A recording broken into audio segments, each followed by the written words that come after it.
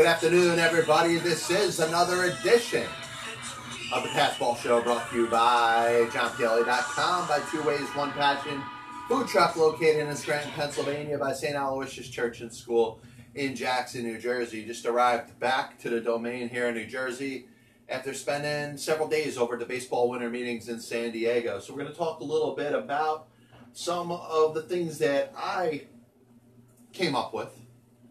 Obviously, you hear a lot of the media attention on the baseball signings and the things that obviously are very pertinent to the game. Gerrit Cole signing with the Yankees, and Strasburg going back to Washington, Anthony Rendon to the Angels, and you can talk about every team, really, if you want. All 30 teams made some sort of moves, and there's teams that, you know, those moves were pretty quiet. Could it be maybe with the Rule 5 draft, which was held today, but you know, you do have a lot more action, a lot more interest in teams in baseball trying to get themselves a little bit better. And I think that's very important to look at because that's a stark contradiction to what we saw last year. And one of the things that stands out when you're looking at competition in a world of sports, not just baseball, but you want to get the sense that all teams are trying to get better and are going after the same prize. Last couple off seasons, you didn't see that. And I do think that there is something to the fact that collusion was involved amongst owners. And this offseason got off to a very good start with Mike Moustakas, who really has been the poster child of the last couple off seasons with free agency and good players not getting a free agent contract or even getting looked at by teams until well after the new year. Well, you got your top 3 free agents right now: Gerrit Cole, Stephen Strasburg, Anthony Rendon, all signed. And I think of, and I'll get into this in a little bit, the New York Yankees' history of getting the big pitcher in free agency when they need to. Now, you can talk as whether you're a Yankees fan or a non-Yankees fan, and I really do believe that baseball fans are really put in 2 distinct groups. There are Yankee fans and people that are not Yankees fans. There's different categories of the non-Yankees fans. They could be not Yankees fans because they're so invested in the particular team that they root for that they don't acknowledge the Yankees. They don't spend any time thinking about the Yankees. Now, there's other fans that are very obsessed with the Yankees. They don't root for the Yankees, but they do everything they can to root against them. But if you look back at the history of free agency, which really started in the latter part of the 70s, every time the New York Yankees have decided they're going to go out there and get the big pitcher, they've gone out there and gotten them.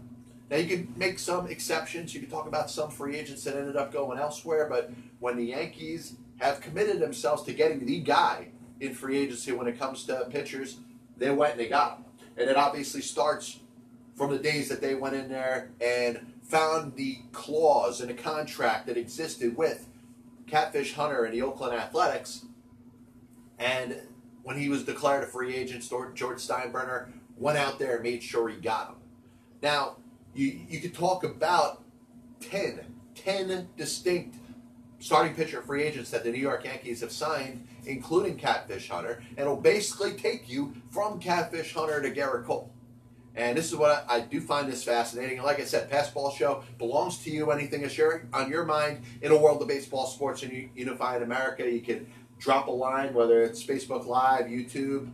You can give the show a call if you want, 732-364-3598. But you know, when we're sitting here talking about the amount of money that a particular pitcher or player gets in free agency, what does that mean for the next move? What does that mean for the other teams that are involved and want to get better?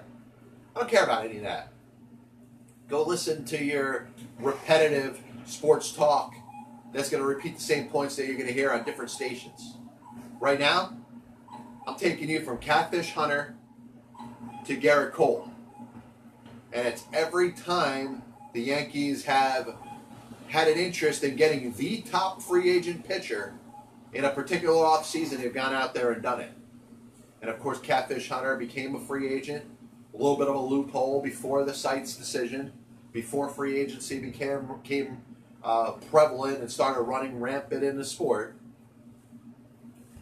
And, of course, the Yankees ended up signing him. Now, after that, there was a pitcher that pitched for the Los Angeles Dodgers. The Yankees had seen him a couple times, racked up quite a bit of wins, is known more for his surgery than he is for a lot of what he did on the diamond, which is unfortunate because you can make a very good case for the Hall of Fame for this particular pitcher. But the Yankees went out there and made the trade for Tommy John. I'm sorry. They signed Tommy John as a free agent.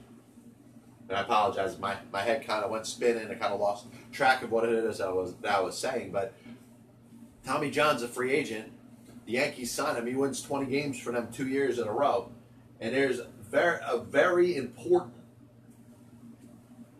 role that he has on his team, becoming a top pitcher, be able to go out there with Guidry as kind of the 1A. Catfish Hunter's out of the game by then. You know, his last season was 1979. So after Hunter, they go right into Tommy John. They end up trading Tommy John, but he had some really good seasons for them. And at the time he was signed, he was the elite #1 free agent pitcher that was out there and available. So they go from there, and then they make their first mistake. But we have to go with the proper context of what the heck's going on right here, because I think this is what you have to, do. It's so easy to talk about hindsight and what happened, and to say, hey, you know what, let's brush it off and say that there was nothing really that was that important that we were expecting out of this particular player. And of course I'm talking about Eddie Whitson. Eddie Whitson was a free agent for 1984 San Diego Padres, a team that, by the way, went to the World Series in 1984. Whitson was a part of it. May not have been their absolute #1 ace, but was an up-and-comer and happened to be a free agent at the end of that season. Yankees went out there, gave him the money. And, George Steinbrenner was disappointed. Of course, Eddie Whitson and Billy Martin are throwing haymakers at a bar. It didn't work out with Eddie Whitson and the Yankees, but if you transform yourself into that time frame, Ed Whitson was the big pitcher that was on the free agent market, and the Yankees, who we're looking at 1984 and in 1985, like, what the hell happened? Haven't been in a World Series since 1981. It's a time where other teams are starting to get better. Let's go out there and get the best pitcher that's available on the free agent market. And they did that with Eddie Whitson. But of course it didn't work. So a couple of years later, there's another San Diego Padres pitcher that is a free agent that the Yankees say, hey, let's go out there and get, because he's the #1 guy. And I'm talking about Andy Hawkins. And what stands out about Andy Hawkins, and I'm such an advocate of this, because when you look at no-hitters that are thrown in Major League Baseball, Andy Hawkins threw a no-hitter, which happened to be on the road, and lost. And is the only pitcher in baseball history to have ever thrown a no-hitter in a game that they lost. Now, because the game was in Chicago, and because they lost the game, the White Sox didn't get their last set of at-bats in the 9th inning. And because of that, Andy Hawkins pitched a complete game, which was only 8 innings. When baseball decided to remove all of the no-hitters that didn't include 9 innings, Andy Hawkins was lost in the shuffle and lost according to Elias Sports Bureau. Now, I believe that one should count as a no-hitter. He did everything he needed to do. His defense failed him. He didn't get a chance to pitch that 9th inning because the Yankees never scored any runs, and they lost 4-0. But Andy Hawkins was brought in to be the ace of the New York Yankees staff. You had an aging Ron Guidry. You had Tommy John, who was coming back in his second tour of duty with the Yankees. Hawkins was brought in there to be the ace, to be what Ed Whitson was supposed to be and wasn't. Didn't quite work out. So the Yankees, as they go through their rebuild in the early part of the 90s, decided they're going to bring in a big pitcher. Kind of like a John Lester for the Chicago Cubs while they were rebuilding. Let's bring in a big pitcher and have him work with our younger players, and as we get good, this guy's going to be our ace. And I know a lot of Yankee fans remember the likes of Jimmy Key and his impact on those Yankee staffs in 93, 94, when the Yankees were getting better, becoming an over 500 team. Of course, the strike destroys the 1994 season. Key gets hurt in 95, was a big factor in 96, though. And perhaps the Yankees don't do what they do by winning the World Series in 1996 if it wasn't for Jimmy Key. Not what he did that season, but the last couple. Kind of being that anchor, that veteran pitcher that carried the Yankees staff. So after 2 misses with Whitson and Hawkins, they end up hitting with Jimmy Key. And the next one is disputed, but if you could think of it from an international standpoint, this guy was a huge name. This guy was a big deal when he came out there and his free agency was declared from the country of Cuba. And of course, I'm talking about Orlando El Duque Hernandez. And the Yankees were looking for a big pitcher. They were looking for somebody to be their ace. And they went out there and got themselves El Duque. They moved from El Duque to the 2001 offseason, where they failed in the World Series. A World Series that certainly could have and maybe should have in some cases gone the Yankees' way. It didn't. They make Paul O'Neill retire. They make Scott Brosius retire. Tino Martinez says, I don't want to retire. The Yankees say, well, we're not bringing you back. And they go to the new Yankees. And part of the new Yankees was getting that big starting pitcher, that guy that was at the top of the free agent market. And the Yankees went out there and signed Mike Mussina. Now, Mike Mussina was a Yankee from 2002 to 2008, right in between World Series championships. Didn't work out. He never won a World Series, but you know his Hall stats. When he's in, you look at this guy as a Baseball Hall of Famer. A lot of it was what he did with his time with the New York Yankees. And of course, 2008 season goes. Mike Mussina retires after winning 20 games for the first time in his career. The Yankees are going out there to get that big pitcher. And obviously, if I've kind of thrown some news to you, from Catfish Hunter to Tommy John to Eddie Whitson to Andy Hawkins, Jimmy Key, El Duque, Mike Mussina, then we're probably going to get to the part of this discussion where Yankees were going after the big free agent pitcher after the 2008 season. They got themselves CC Sabathia. And CC Sabathia was a Yankee for the better part of the next decade, retiring after this past year, helped them win a World Series championship in 2009, and was absolutely, as good of a pitcher he was an even better figure when we're looking at all-time Yankees. Maybe not the best of all time, but certainly his number 52 should be up there with the plaques and the tens of other numbers that are retired in the history of the New York Yankees franchise. You go from Sabathia to Masahiro Tanaka. Once again, Yankees want that ace. They think of Sabathia when he first came over. They think of Catfish Hunter. They think of Jimmy Key and El Duque and Mussina. And they set their eyes on Masahiro Tanaka, and they went out there and they signed him. And once again, you're looking at all these different times that happened before where the Yankees were not going to be outbid. They weren't going to allow any other team to offer more money or take this free agent away from them, because in every single one of these instances, they committed themselves to signing the pitcher. And you see that happening again with Garrett Cole. And you could, if you want, if you're an Angels apologist or maybe one of those mystery teams that Scott Boras threw out there to say, hey, there was more discussion with other teams. I don't think anybody stepped up to the $324 million plate. The Yankees basically got a hold of the agent and the player and said, we're not going to be outbid. That sucks for the Angels, who probably made a pretty good offer. That sucks for whatever team went out there and made an offer that may have been similar to what Steven Strasburg got with the Washington Nationals in his 7-year and $245 million that it took to get him. The Yankees were going to go above and beyond. If it became $400 million, if it became $500 million, the Yankees were going to make sure that their offer was superior. And it, you know what? You go back in these 10 pitchers that I'm telling you about, they would not be denied. You could bring up guys like Kei Agawa and Carl Pavanov, who were signed to big contracts but ended up not working out with the Yankees. Okay. But I'm giving you the timeline from Catfish Hunter to Garrett Cole. And there's 10 pitchers that they signed since before the advent of free agency, before the Seitz decision, before Major League Baseball players were given the freedom to become free agents. The Yankees signed Catfish Hunter. The Yankees signed Garrett Cole. These are 2 pitchers that have just as much of an impact in the future of those teams and are expected to deliver championships. But it's interesting because every single time the Yankees needed to go out there and get a pitcher in free agency, they've done it. And what other team in baseball can say that? There's teams that have gone out there and gotten the guy at certain times.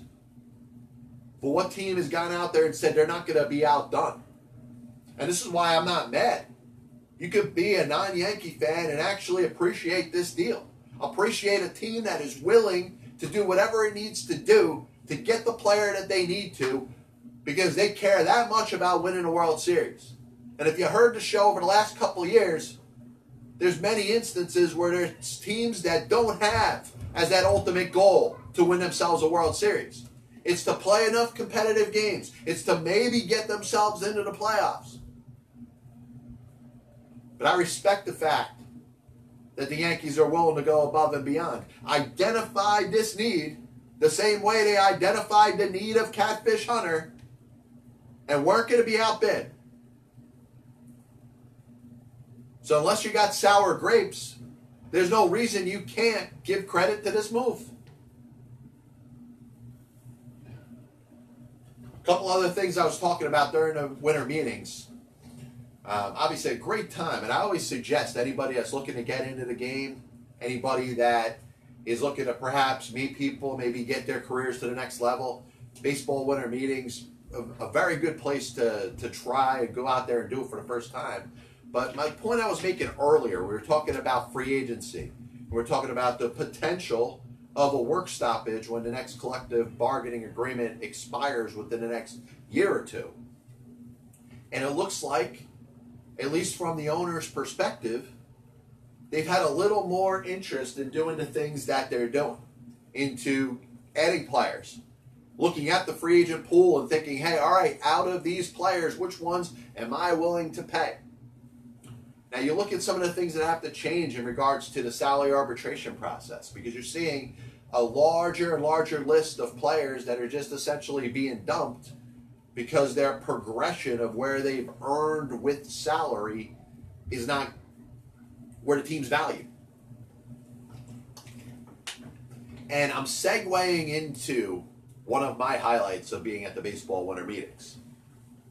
And I shared this through social media, but it was great to be in the right place at the right time. But knowing that the baseball, the Hall of Fame president, Tim Mead, was going to announce the Veterans Committee's results for the Baseball Hall of Fame, obviously 10 players, or actually 9 players and 1 contributor. It was great to be in a spot where I could be about 15 minutes away from 15 feet away from the live announcement. And to be in that presence, to hear the name of Marvin Miller, was something that really sent chills down my spine. Kind of put me in that moment like, wow, I can't believe this is actually happening. And for those of you that don't know very much about Marvin Miller was one of the major contributors and is responsible for free agency in Major League Baseball. And maybe you may not be a fan of Marvin Miller because of that. Maybe you blame Marvin Miller for the escalation in Major League Baseball player salaries. It's grown. There's a lot more money that players are making now. But you realize it's happened in all sports. It's not just baseball. You look at the average contract of a National Football League player, the average contract of a National Basketball Association player, the average contract of a National Hockey League player. Look at, soccer throughout the world and how much these athletes get paid. Anybody that's done in the Olympics goes on to play their respective sport or involve themselves in a sport professionally and gets compensated very well. Now, listen, maybe it could all be traced to Marvin Miller. Him working with the young players, getting the overturn of the reserve clause, which was something that needed to happen in Major League Baseball. Baseball players were not being treated fairly. Owners had this control over the players. You signed to be whatever, a Yankee, a Red Sox, a Padres player, a Giant player, whatever. You are essentially enslaved to that owner. And obviously that doesn't come out perfect because nothing should be compared to slavery, but you're looking at a situation where players belong to the owners of the team that they played for and could be retained by a yes or no question that was asked at the end of the year. And if you didn't perform year in and year out, that owner could just simply get rid of you. They could trade you, but they could also release you. You have a big season. You could negotiate with the owner, but if the owner didn't want to pay you, he wasn't going to pay you. If the owner didn't have the extra money to pay you, he wasn't going to pay you. You could be the MVP of the league for a Major League Baseball team, and if the owner didn't have the money to pay you, he didn't have to. There was nothing that gave you any rights as a player. And it's went back through the 70s, but before that, since the advent of baseball. And since baseball has antitrust, which means the ability to govern itself, there's nothing that the players could have ever done. So when you talk about Marvin Miller and what he did for the players, sticking up for them, giving them rights, given the ability to not be, controlled by a particular team. And think about this. Marvin Miller had the chance, if he wanted to push for it, if he wanted to be an absolute jerk, he could have probably got every player to be a free agent after just that 1 year. Because the owners had such control over the players that every player had a 1-year contract and an option for the next season. So once free agency was okay, if it was okay for Andy Messersmith and Dave McNally, two pitchers that decided to play out their option year, essentially a season to play for free, the Peter Seitz decision in the start of free agency, baseball ended up turning for the positive. But Marvin Miller could have said, hey, maybe every player in baseball should be a free agent right now. Now, it ended up being beneficial. Hey, 5 years. Now it's 6 years. You earn that amount of time in Major League Baseball, and then you get a chance to be a free agent. Now, doesn't mean that that team can't sign you. If you want to stay in one place, you still have that opportunity to, but players can become free agents and can sign with anybody. And that's the same rights that most of us have within any job. We don't believe it. You think of whatever job that you have, but you have the right to, on your day off, negotiate with a competing company. And if they're willing to, number one, if they're interested in you. Number two, if they're willing to give you what it is that you're looking for. And you make that decision, you have a chance to switch companies, switch jobs, switch careers. If you're a baseball player, up through the Seitz decision and the great things that Marvin Miller was able to do for the Players Association, you didn't have that right.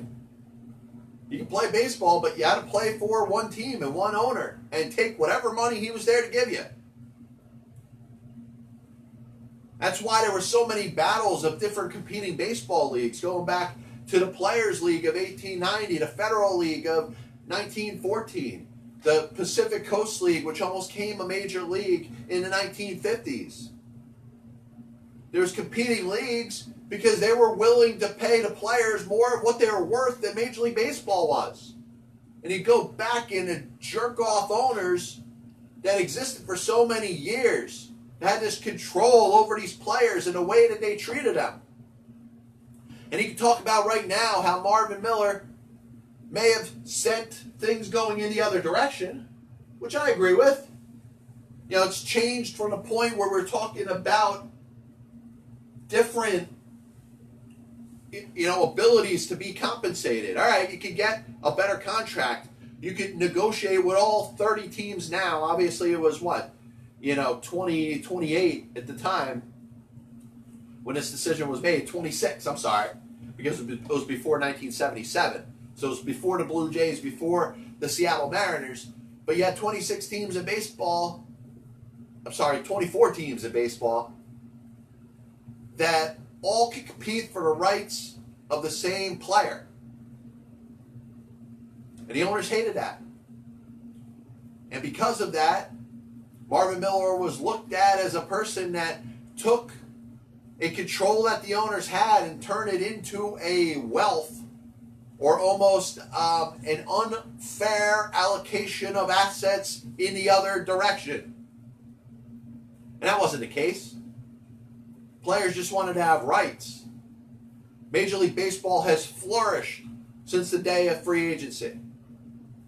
Look at where the revenues have gone. Look at where the TV contracts have helped to the game. Look at the value of every one of these Major League Baseball franchises. Now, you could sit there and say that players are getting paid too much money, which is fine. I don't have any issue with that statement. I don't think it's wrong if you believe that. But is Marvin Miller the reason why the Yankees are the Yankees? And let's say the Miami Marlins are the Miami Marlins? I don't agree. And I'll tell you this, and I'll get off topic here. This wasn't something that I wanted to talk about today, but you think of salary caps as they exist in other sports. There's, the salary cap in football, basketball, and hockey. You know about the luxury tax threshold, which provides as an extremely soft cap, but what it does, it keeps teams from going above and beyond that for a long period of time, which is good. But it's not the hard cap that the other sports have. There's obviously loopholes that exist, whether it's basketball, even in football up to a certain point, there's some reasons why it could be acceptable to be over the salary cap for a certain period of time. But what a salary cap in the other sports actually do is it actually provides a number where every owner, as the owner of a franchise, understands that this number is the absolute highest amount of money that I could allocate towards payroll. And it may not change the game overnight. And this is why I suggest that baseball, if it's ever going to have a salary cap, number one, the players are never going to be on board. You're looking at a lengthy strike. You're looking at a players' union led right now by Tony Clark that is not going to say, hey, it's okay, sure, give us a salary cap.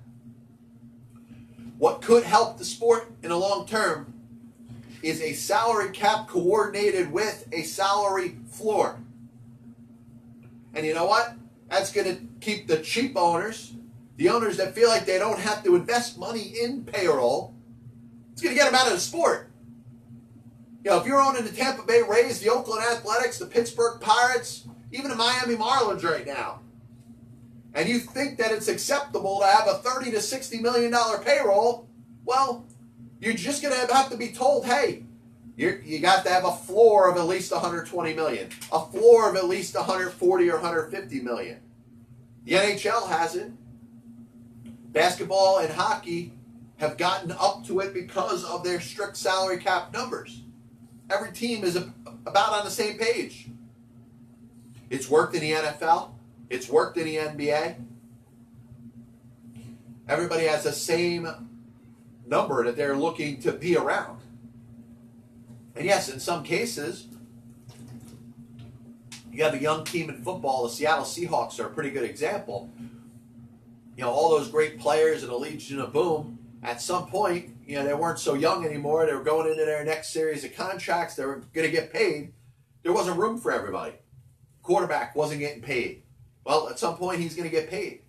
And you know what that gave? It gave parity throughout the rest of the league because everybody was looking at the same number in regards to their salary cap number, where they had to be. So the great team, the dominating team, well, you know what? Some of those players become free agents and go to lesser teams, making the sport competitive. And the one thing that stands out about pro football that is different from Major League Baseball is the fact that there is parity throughout the sport. Every team in the National Football League, year in and year out, legitimately has a chance to do something. Some years it doesn't look so good for some teams, but that could change. That could change in one off season. That could change in one good draft. That could change in one good free agent push for some better players. And we keep hearing the excuses that come from the Rays and the Athletics and the Pirates and the Marlins. We don't have the money to compete.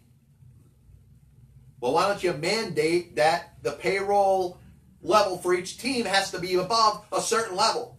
And you know what? If you're negotiating with the Players Association, who is never going to agree to a salary cap, there's a chance that they'll agree to a salary floor, making sure that those teams that just want to be cheap, they think they can do whatever it is that they want, owners that are essentially throwbacks from the days of Charlie Comiskey and Branch Rickey, are going to have to make a decision of either investing the money that they need to in payroll or getting the hell out of the sport. And if they do that, you know what? I promise you there's other billionaires and businessmen out there and women that wouldn't mind owning a Major League Baseball team. Bring in owners that understand that their payroll is going to be a certain number.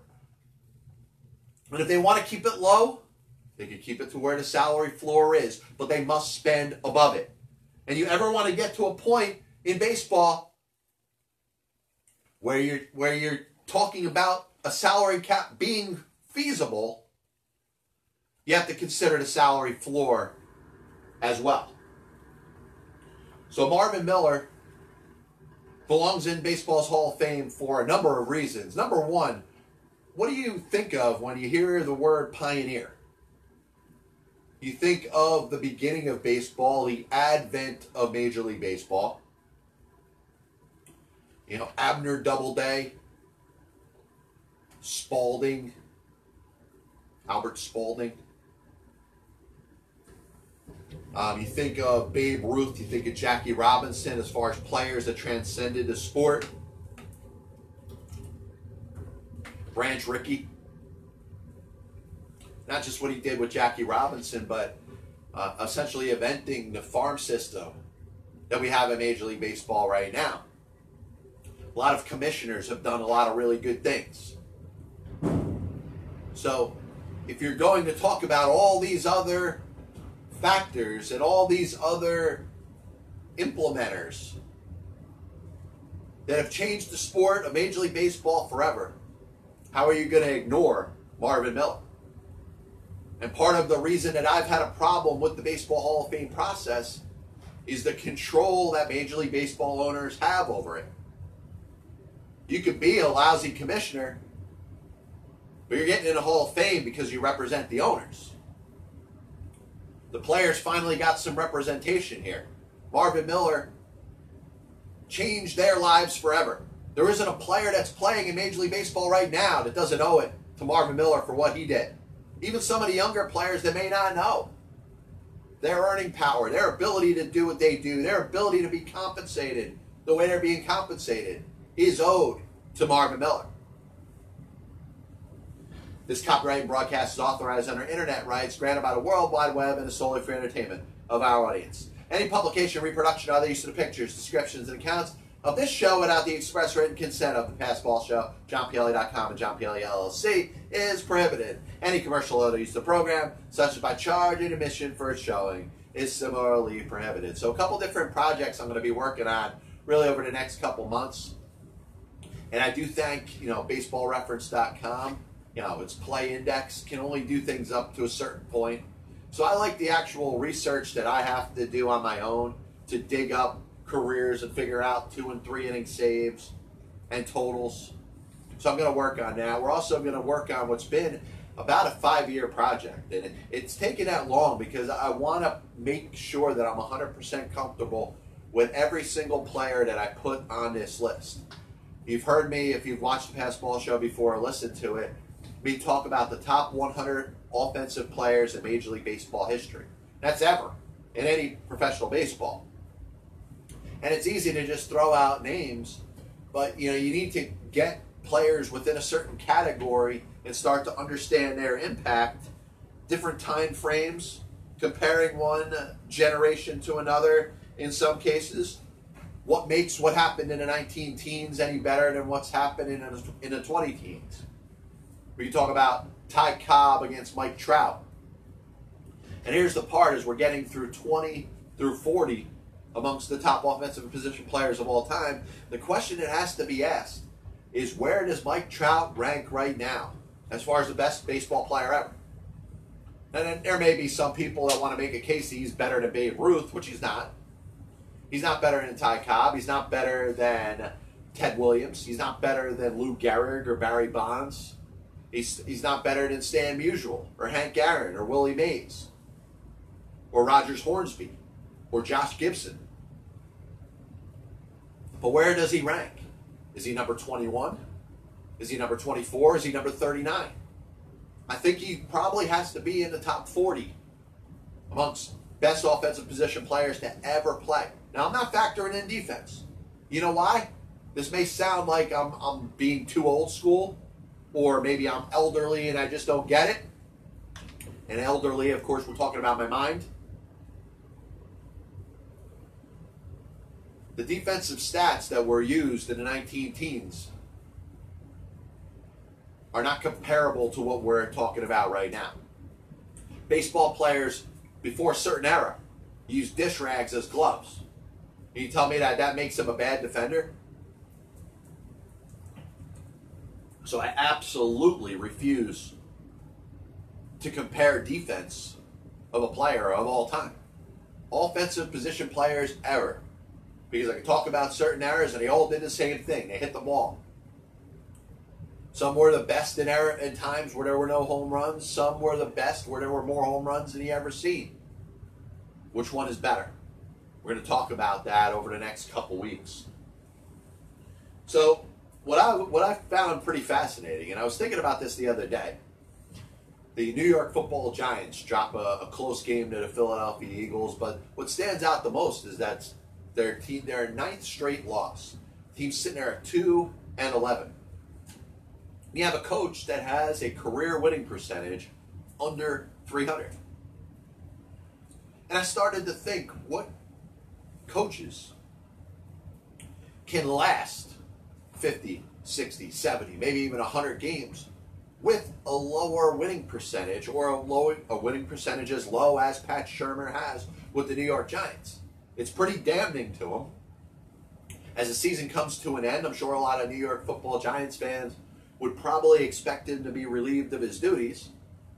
And of course, the impact of a head coach in the National Football League, is much stronger than that of other coaches in other sports.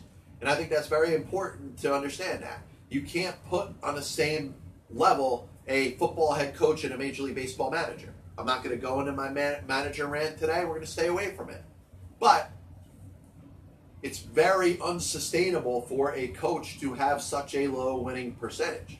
Now, Pat Shurmur may get a chance to come back next year with the Giants, but if he is let go at the end of the season, 3 games to go, maybe the Giants win 1 and lose 2, which is probably at their pace. They seem like about a 3-13 team. Maybe they'll lose all 3 and be 2-14, which will hurt his winning percentage even more. Odds are, if he loses his job as the head coach of the Giants, he could be the greatest offensive coordinator for the next 10 years, and he's probably not getting himself another job. Another coach that was impacted that way was Hugh Jackson. For whatever reason, the Cleveland Browns just never won with him.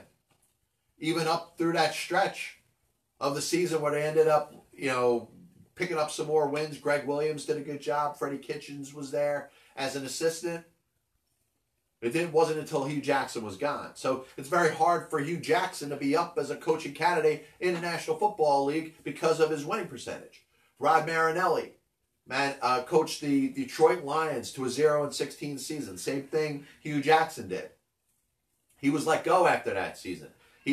Even though he's gotten a couple jobs, he was an defensive coordinator for the Dallas Cowboys. He hasn't gotten a job as a head coach since. So I had to go back to the days of Burt Bell. And if anybody that knows anything about Burt Bell is in the Pro Football Hall of Fame, but is in the Pro Football Hall of Fame because he was a commissioner. And the fact that he spent an awful lot of time as a pro football head coach, but it wasn't very good. Now, he did have a little stock in the Philadelphia Eagles in the 1950s.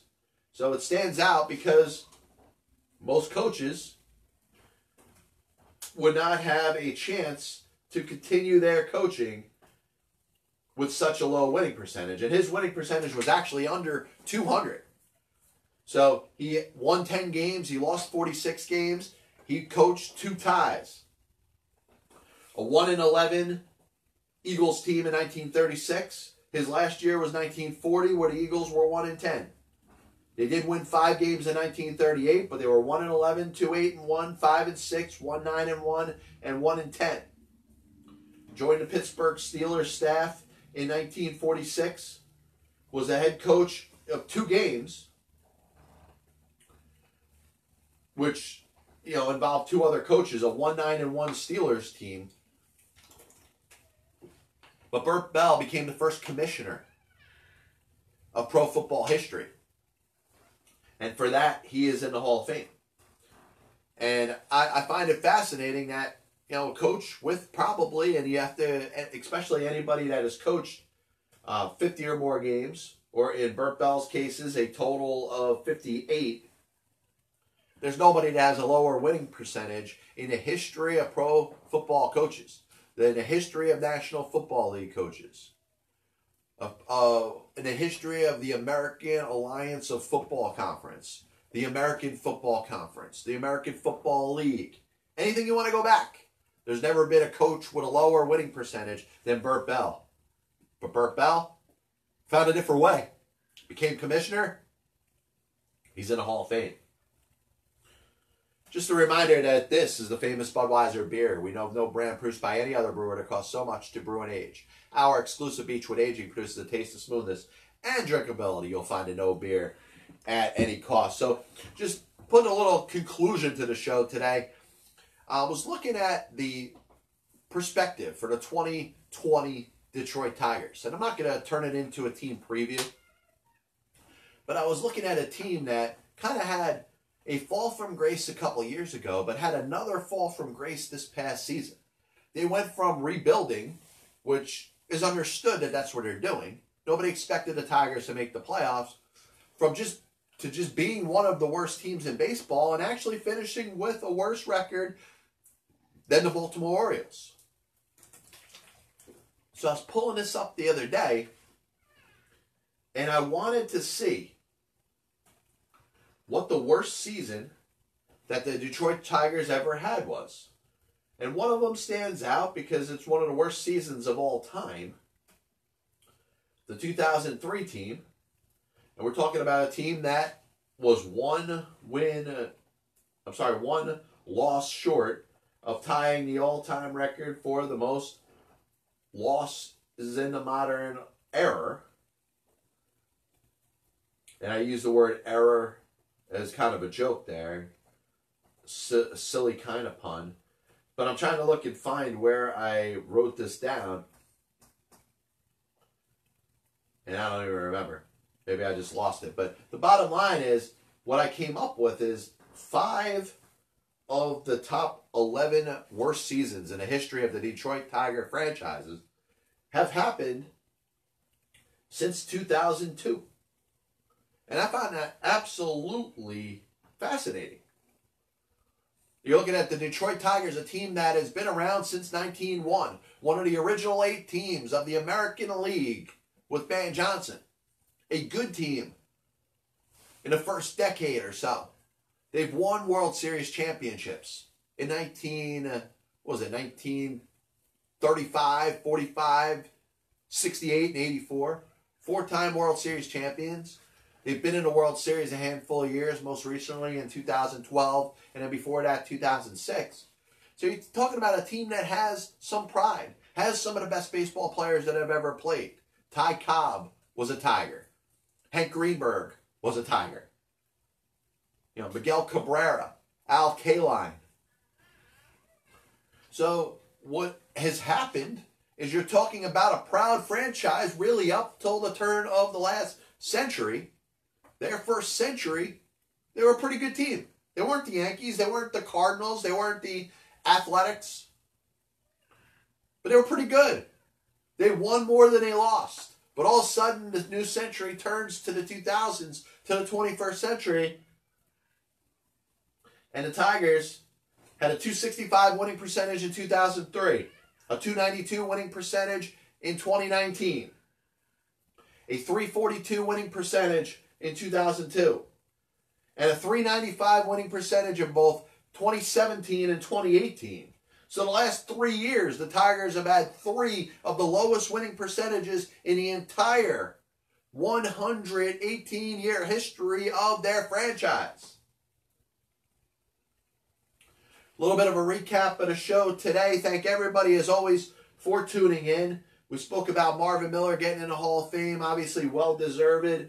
Gerrit Cole getting a contract for the New York Yankees. And listen, whenever the Yankees have wanted to get that big pitcher, that big difference-making pitcher, they go out there and they do it. They did it with Catfish Hunter. They did it with Tommy John. They signed Ed Whitson. They signed Andy Hawkins. They signed Jimmy Key, El Duque, Mike Mussina, CC Sabathia, Masahiro Tanaka, and now Gerrit Cole. We'll throw the winning percentages of both the head coaches, lowest in National Football League history, and the history of the Detroit Tigers franchises up on JohnPielli.com. We'll be back with you in a couple days. I'm going to do a show Saturday. So anything that's on your mind in the world of baseball, sports, and unifying America, you can tweet at me at John_Pielli. You can just Google my name, find some way to reach out to me. Download the podcast, iTunes, Google Play. You can also search YouTube. Every one of my recent videos are up there. So God bless you. And as always, I'll see you on the other side.